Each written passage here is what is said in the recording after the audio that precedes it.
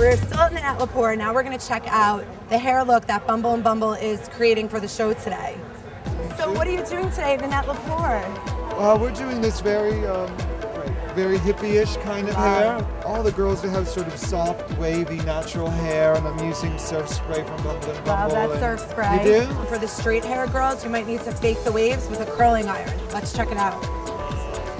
We're doing a technique with the curling iron to try to make the hair look really natural. So basically, it's everything we can do to make the hair look naturally wavy and then put a few little braids in the hair. So we're spending a lot of time and effort and products to make it look like a girl just woke up and put a few little hippie braids in her hair. That's our point. Yeah. The nice thing about these braids too, the way I'm doing them on this model, is they completely open her face. So you can see the entire face, and a face like this you want to see. Yeah, a face like this you definitely want to see.